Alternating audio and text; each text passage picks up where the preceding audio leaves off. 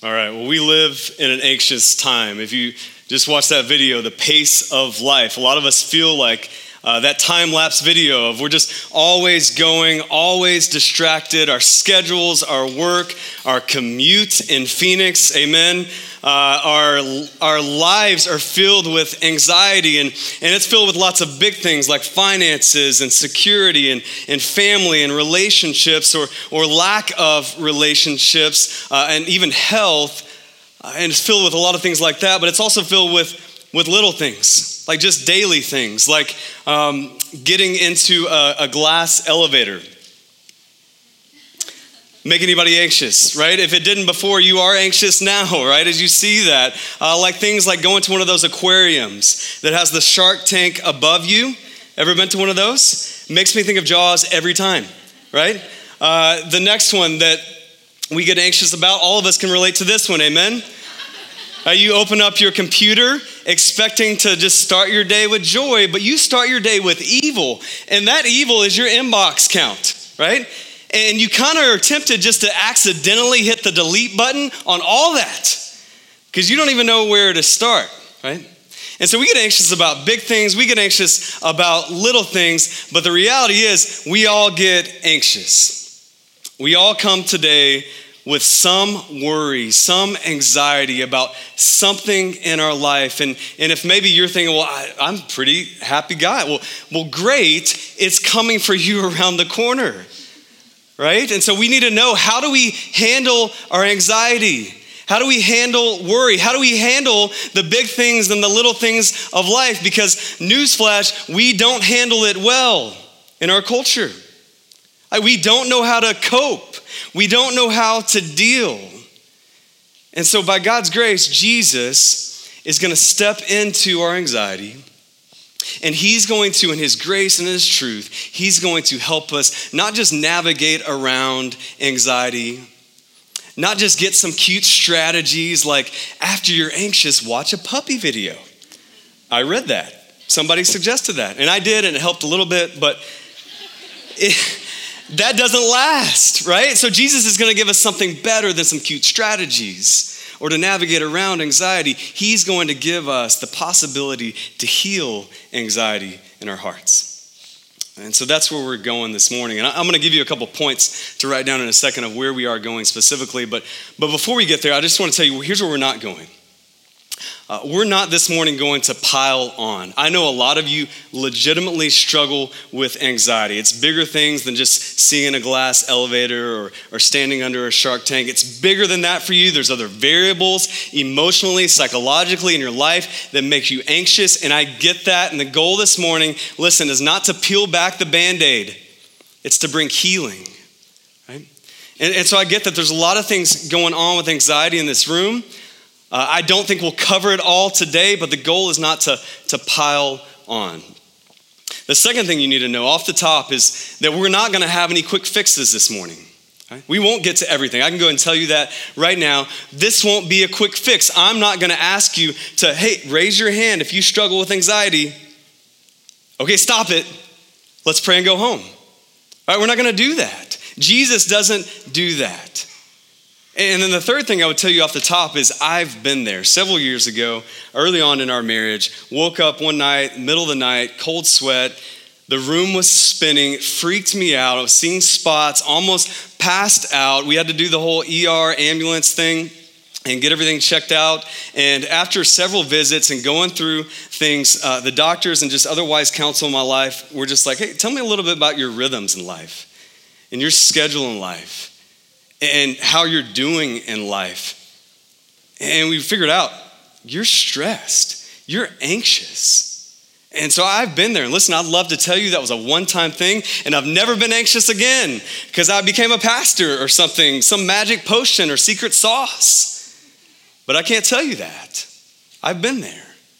And so if you're there this morning, there's other people that have been there, that are there this morning, and Jesus wants to speak truth to all of us in his grace. And so that's what we're going to dive into this morning. Here are the 3 points of where we are going. We're going to talk about the reality of anxiety, the root of anxiety, and then we're going to see how we can replace anxiety. So reality, root, and replacing anxiety. First point is the reality of anxiety. If you haven't been with us, we've been in the Sermon on the Mount. If you've never studied that before, Jesus is on the side of a mountain. He is preaching this brilliant, extensive teaching on all things about the kingdom of God. He's describing what the kingdom of God looks like versus our world and our own kingdom. And he speaks into a lot of issues. He talks about lust.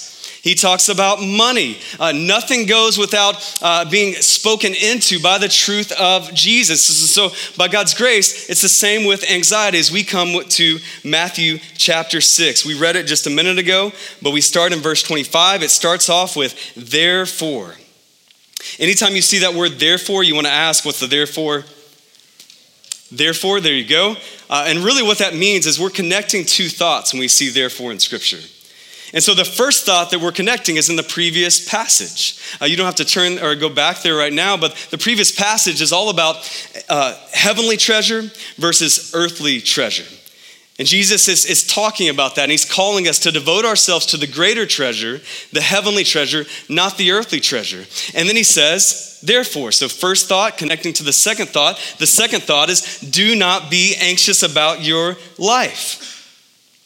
And so here's why he connects these two thoughts, is because when we consume ourselves with some of the things that we see here, food, drink, clothing, these are all just earthly treasures. Right?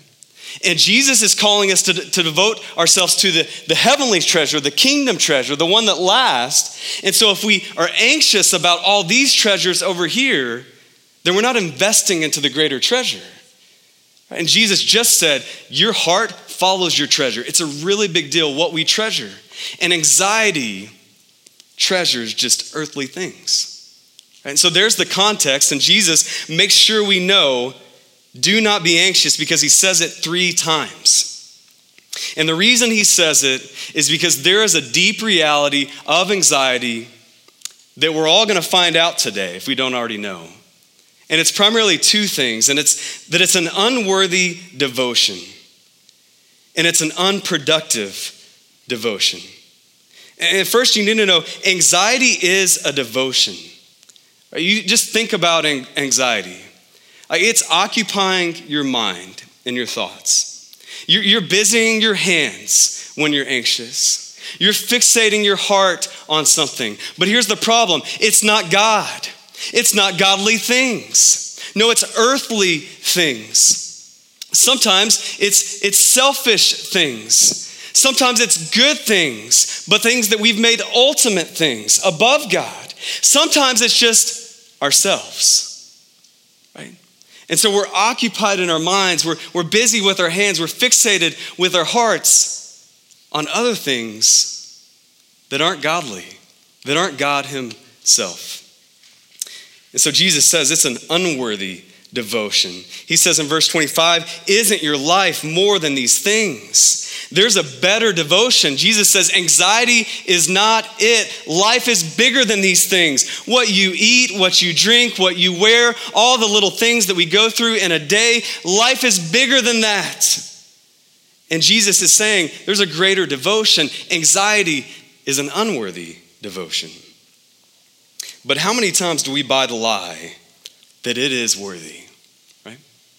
Otherwise, we wouldn't be anxious, right? There's something in us that thinks that this is important. Like, I need to worry about this. I need to get alone and consume myself with this and consider all the worst case scenarios and consider all the unknowns. And we think this is really, really important. One day it's going to save lives. Right? We may not say that, we may not really even think that, but we act like that with worry and anxiety, don't we? We think it's a worthy devotion. We buy the lie that it's a worthy devotion. And Jesus is going to plead with you this morning, don't buy that lie. It's not worthy. Life is more than worrying about these things. So it's unworthy, but it's also unproductive. Verse 27, look at that verse.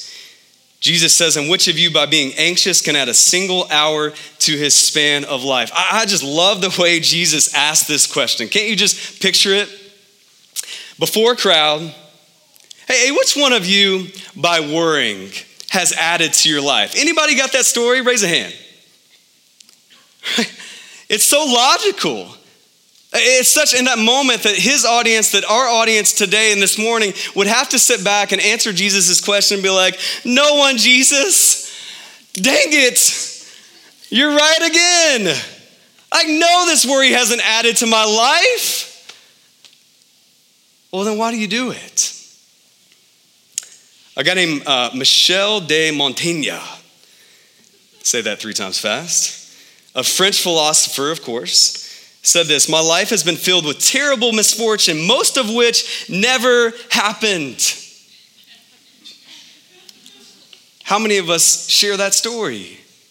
How many of us have experienced that, are experiencing that now, that we go through a week worried about something someone said to us, something someone didn't say to us, something at work, something at school, something with the kids. And we go through that week and we're consumed about all the unknowns and what ifs and worst case scenarios. And we worry, and then what happens?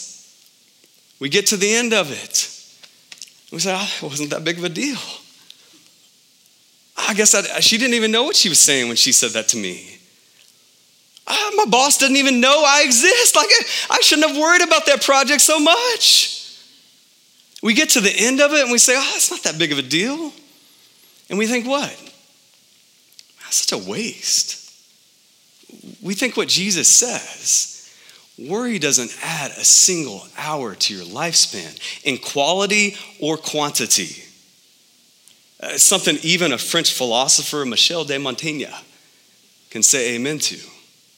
We can all get this, but we still worry. And what Jesus is trying to get us to see is it doesn't work.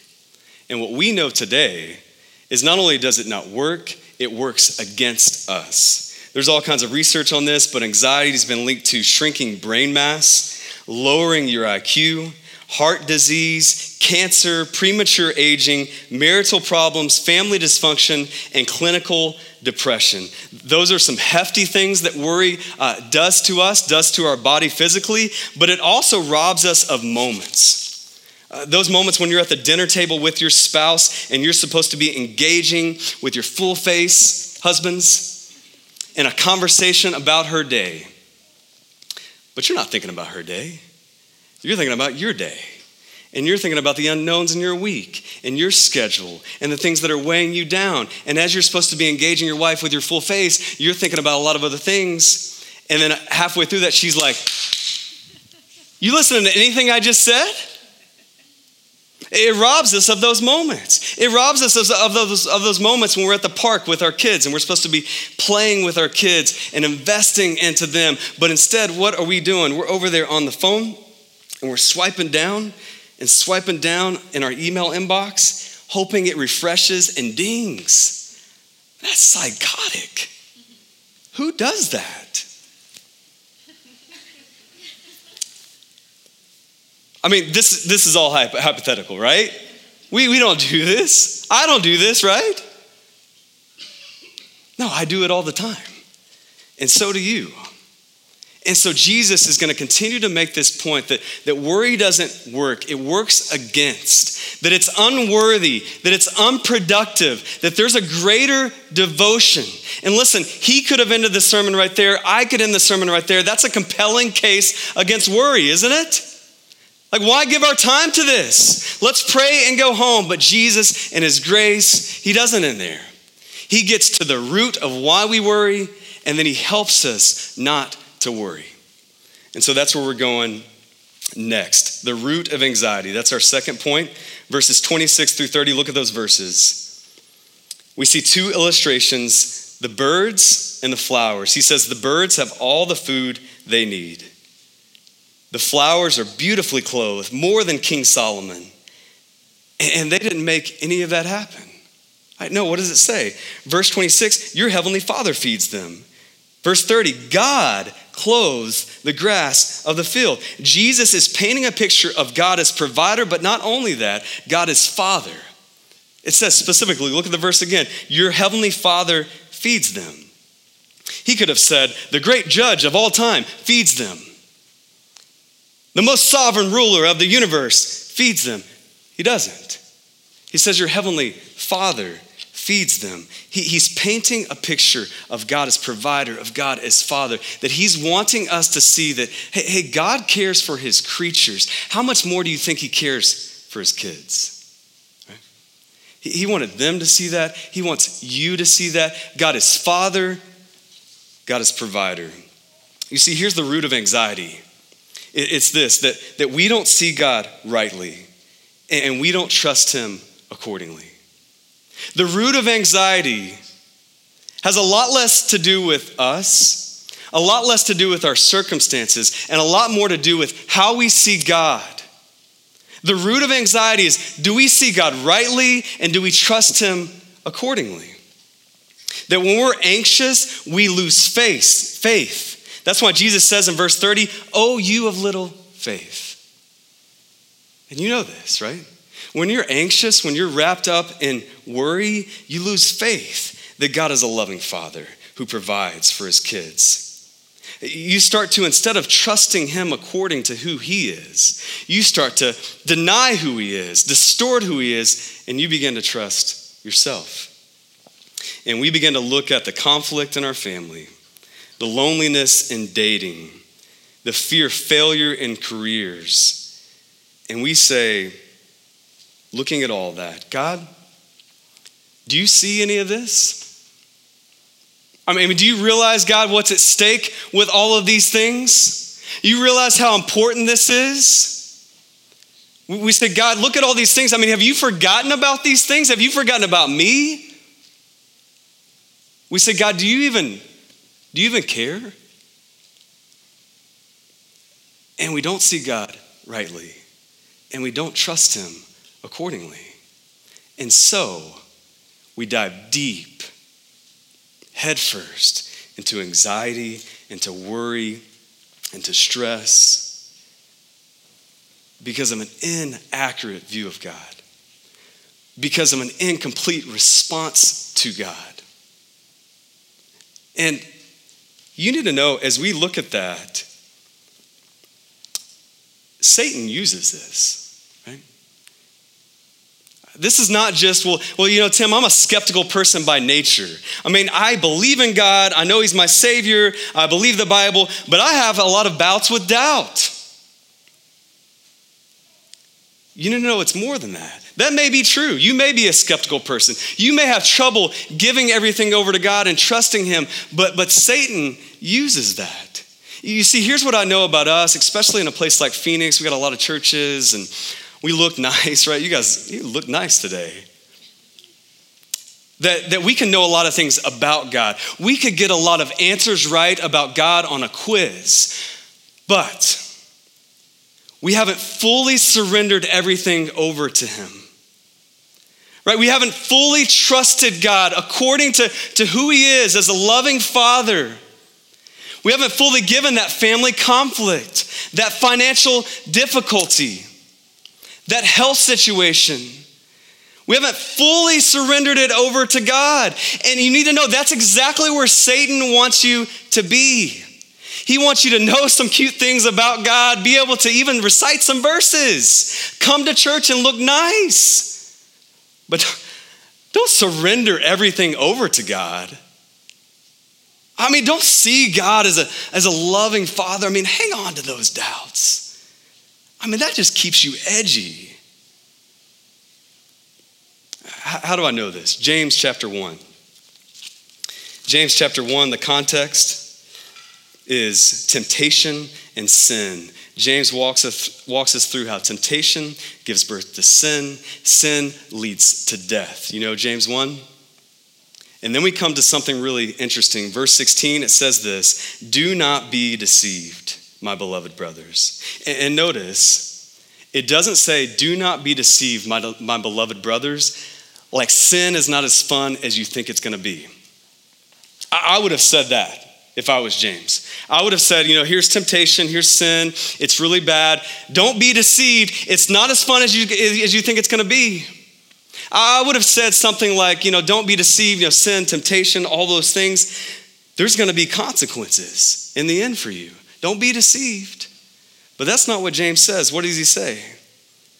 Do not be deceived. Every good gift and every perfect gift is from above, coming down from the Father of lights, in whom there is no shifting shadow, no variation, no change.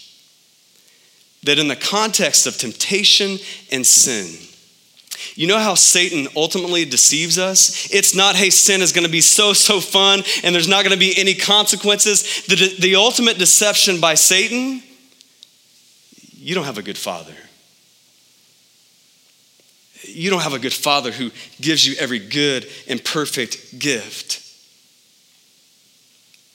That if Satan can get you to that point, he's got everything else made, right?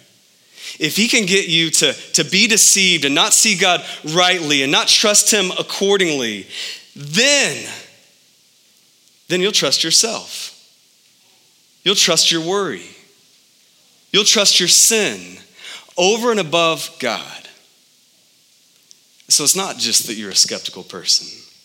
It's not that you're just an edgy Christian who likes to relate to his non-believing friends. So you doubt a lot.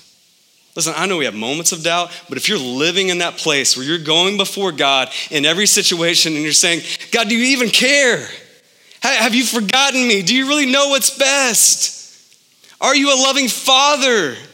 If you're really in that place and you're not trusting God accordingly, that's a scary place to be. You need to leave that place. You need to draw near to the loving Father that is your God, the truth of Scripture that paints the real picture of God as provider and Father in your life. That God cares for creatures. How much more does he care for his kids? You need to cling to that truth. If you have people, listen, if you have people in your life who get around you when you're struggling and they say, you know what, where is your God? And maybe God isn't real. Maybe these are just some pithy, trite truths that we just hang on to and we learned about in Sunday school, but they don't have any weight in this real situation. If you have friends like that, you need to get some new friends, amen? You need to find some godly people around you who point you to see God rightly, to trust him accordingly. That Satan, that your flesh wants to grab a hold of those doubts, that skepticism. And he wants to distort your view of God so that you'll trust your sin, worry, and yourself over and above God. Listen, I know there's lots of issues around anxiety. I know there's lots of factors. I'm not trying to minimize it. Jesus isn't either. But at the core of anxiety is an issue of trust. And so some of you, man, you have experienced anxiety. You're experiencing it now. And the first question you need to ask is, how do I see God? Do I see him as a loving Father? Do I see him as someone I can trust? Do I see him as someone who cares for creatures, but he cares so much more for his kids? Do I see him that way? And am I trusting everything to him accordingly? Even the chaos, the stress, the busyness, that conflict, the financial difficulty, the health. Some of you, that's the first question you need to ask. You need to look to God. You need to look to Scripture and be encouraged by who God actually is and trust him accordingly. That's the root of our anxiety. Let's look at replacing anxiety. Look at verse 31. Jesus says again for the third time, don't be anxious. He says for the Gentiles, those are unbelievers, they do this because it's an issue of trust. It's an issue of belief. We believe God is our Heavenly Father, and that's what he says. Your Heavenly Father knows that you need these things. But seek first the kingdom of God and his righteousness, and all these things will be added to you. Therefore, do not be anxious about tomorrow, for tomorrow will be anxious for itself. Sufficient for the day is its own trouble. Now, here's the thing. We're going to have some things in life that make us anxious. Right? Maybe even this morning, something popped up that you didn't know about, that you didn't expect.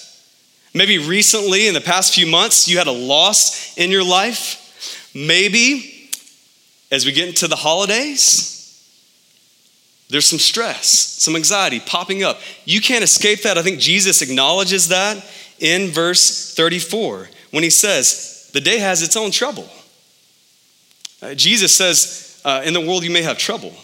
He says, I've overcome it, but he acknowledges there will be trouble. There will be things that pop up that, as much as you are seeing God rightly and trusting him fully, that pop up that make you anxious. And so the question is, how do we not have those moments? The question is, when we have those moments, how do we not sit there, wallow in that? How do we leave those moments and pursue God in our anxiety? And Jesus says, we replace it. We replace it. Verse 33, don't be anxious, but, what's the but? Seek first the kingdom. You see, you don't stop worrying by trying to stop worrying, right? It's like when my kids can't sleep at night and they come out into the living room and they say, hey, Dad, I can't sleep. And what do we tell them? Go back in there and try harder, right?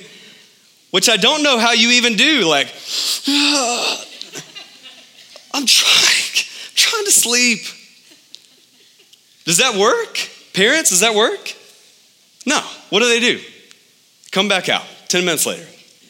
Clockwork. They come back out and what do they say again? Dad, I can't sleep. And we say, well, go back in there and try again. It's like parenting 101. It's just brilliant. Free advice for you this morning. We do it again. We say, go try again. But it doesn't work. You know what works? When my little kids come out and they can't sleep is when I say, you know what? Go get a glass of water for the 5th time. Turn on some music. You know what? You can turn on your lamp and you can read beside your bed. And sure enough, 30 minutes on a good night. An hour on a not so good night. Eventually, they fall asleep. It's amazing. God is good. Now, how did that happen? Did it happen by try harder to sleep? Or did it happen with, hey, why don't you replace that with something else? Why don't you replace that effort with a different effort? Why don't you replace that ambition with another ambition? It's the same way with anxiety. Jesus says, don't be anxious, don't be anxious, don't be anxious. But in his grace, he doesn't leave us there. He says, but seek first the kingdom of God. Seek first the kingdom. And so listen, Jesus isn't providing a way for you to be laissez-faire or carpe diem or just like not plan anything in life or not have a sensibility about yourself and just don't worry, man. Like just play some 70s music and just put on a tie-dye shirt. Just chill out. No, Jesus is not calling for you to just chill. He's saying, no, take all the effort, all the thought, all the energy that you put towards worrying about these earthly things.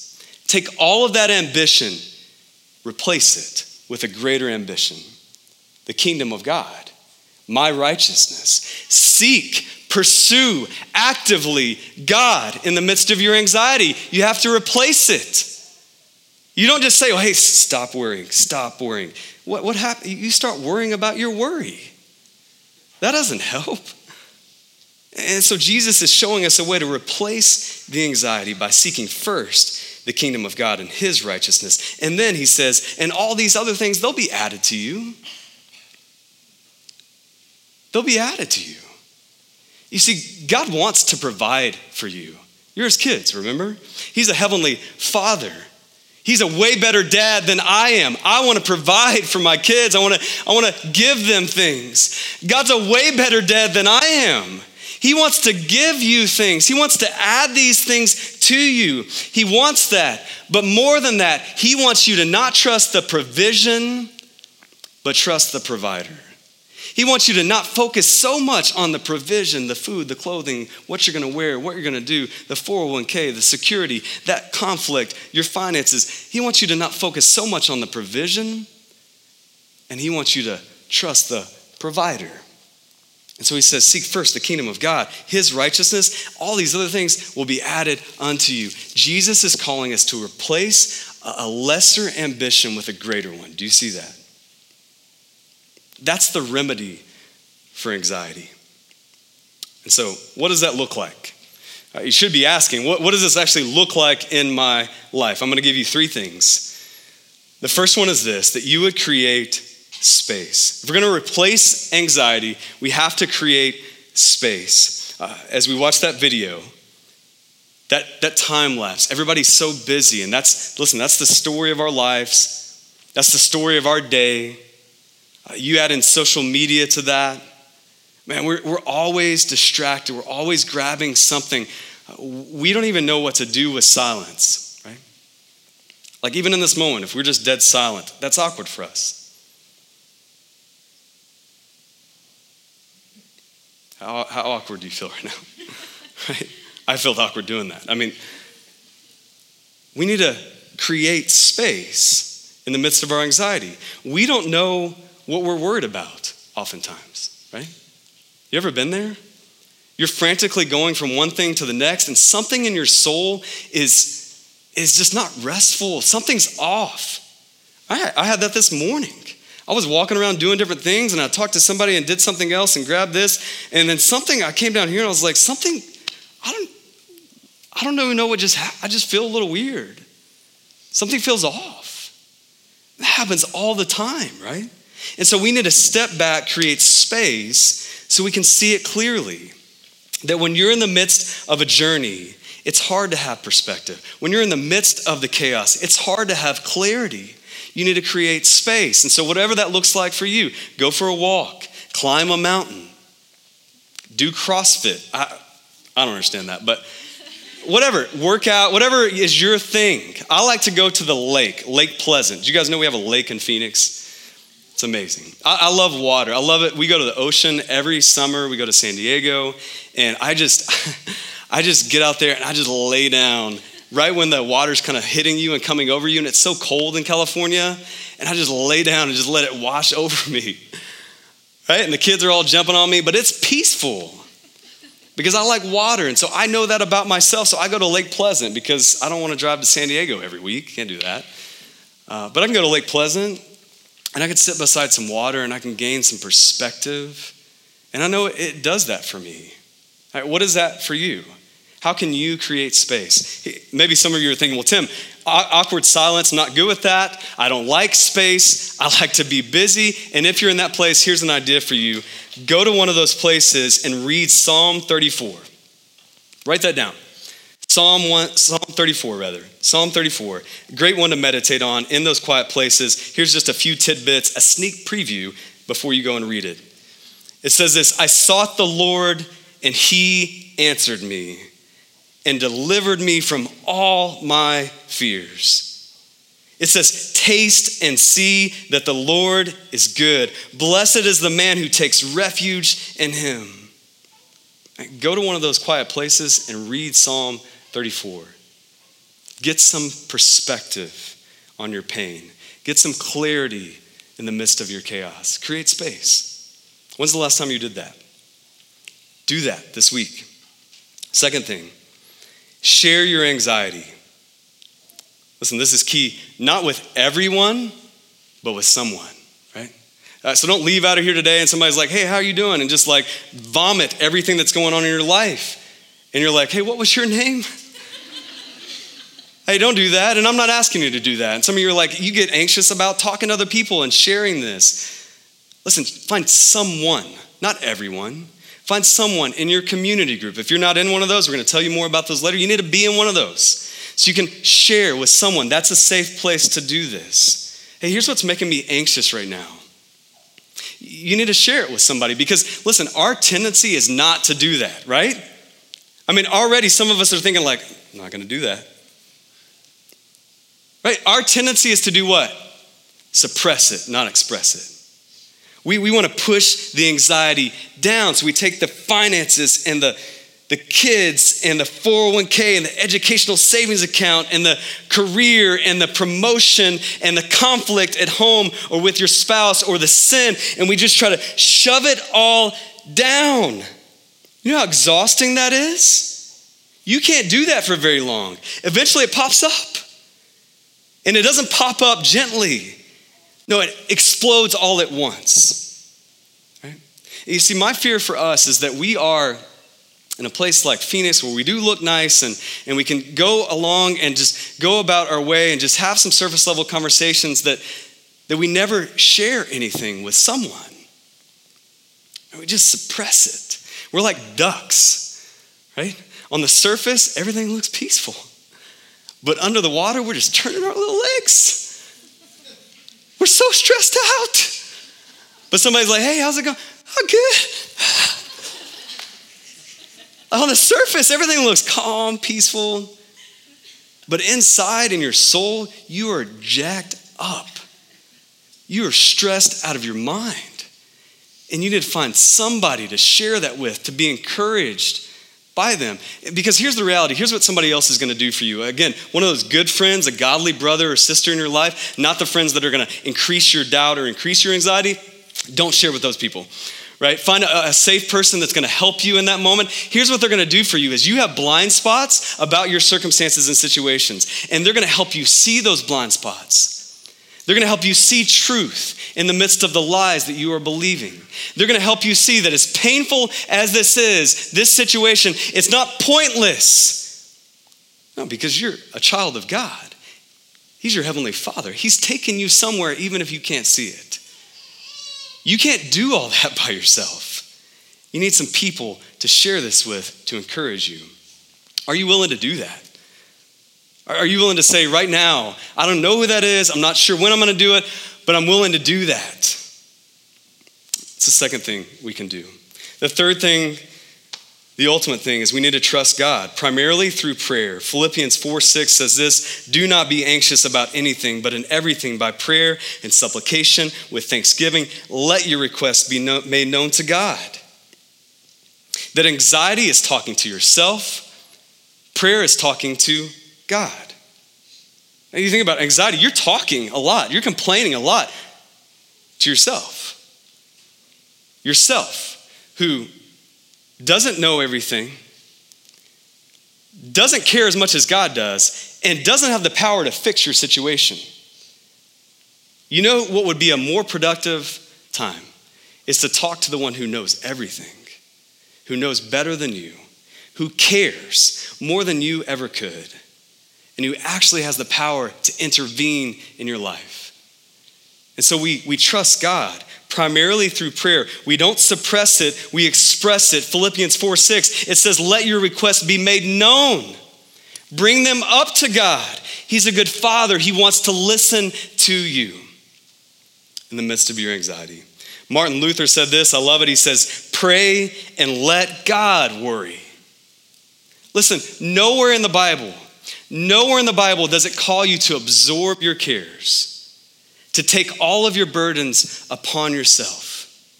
No, what does the Bible say? It says, cast your cares, your anxiety upon who? God. Transfer the burden on God. You're not meant to walk with this. And so trust God primarily through prayer with your anxiety. And some of you, this scares you to death, right? I mean, to think about the financial difficulty, the relationships, the conflict at home, your security, the holidays.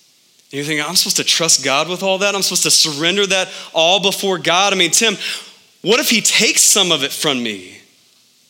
I mean, that's scary to think about. Listen, there's another option here. You could just worry about it. But we've seen in experience and in the Bible, it doesn't work. It's unworthy of our devotion. But there's a greater devotion to God, to trust him with all your stuff, with all your difficulty, that is worth it. How do we know it's worth it? How do we know that God really knows, cares, and has the power to do something, and we should submit our life to him? We know it because of Jesus, the one who is speaking this truth, displayed this truth before us. Listen, in the midst of your financial difficulty, your health situation, your family conflict, your sin, and your worry and anxiety, Jesus went to the cross. That he died for all of those things. The unknowns, the worst case scenarios, Jesus died for that. So that you could worry? Try to get everything done on your own? No. He said, it is finished. He rose again to prove that truth. He wants to reconcile you to God, forgive you of your sin, your worry, take that away and give you peace. And listen, he doesn't just give us his peace, he gives us himself through the person and work of Jesus. How can you trust him? Because he gave us Jesus. Because he wants you to experience not just some peace ambiguously, he wants you to experience peace intimately, personally with Jesus Christ. That's available to you this morning. Will you accept it? Will you step into that? Are you willing to do that? Whatever that may be. Let me pray. Father in heaven, thank you for this morning. I thank you for the truth of Jesus Christ, for the grace of Jesus Christ, that he not only speaks these things, but he lived these things. And we can trust you as we trust Jesus. God, I pray for these men and women. I pray that we would have a moment even now of silence, of reflection, of the things that are weighing us down. And God, we would give them to you. We would see just the lies from Satan himself that would deceive us to think, well, I don't know that God loves me. I don't know that God's a father to me. I don't know if God's aware of this situation. I mean, maybe some other ones, but I don't know if he's aware of this one. God, we would, in the name of Jesus, I pray that you would bind any thoughts of that in this moment. God, you would strip those away and you would replace those thoughts with thoughts of you and you're a good father, and we would trust you and we would look to you and we would pray to you even now. God, help us to do that. Thank you for the cross of Christ, for the resurrection that enables us to have power and victory over our anxiety. God, may we trust you and give ourselves completely to you in this moment. It's in the name of Jesus we pray. Amen.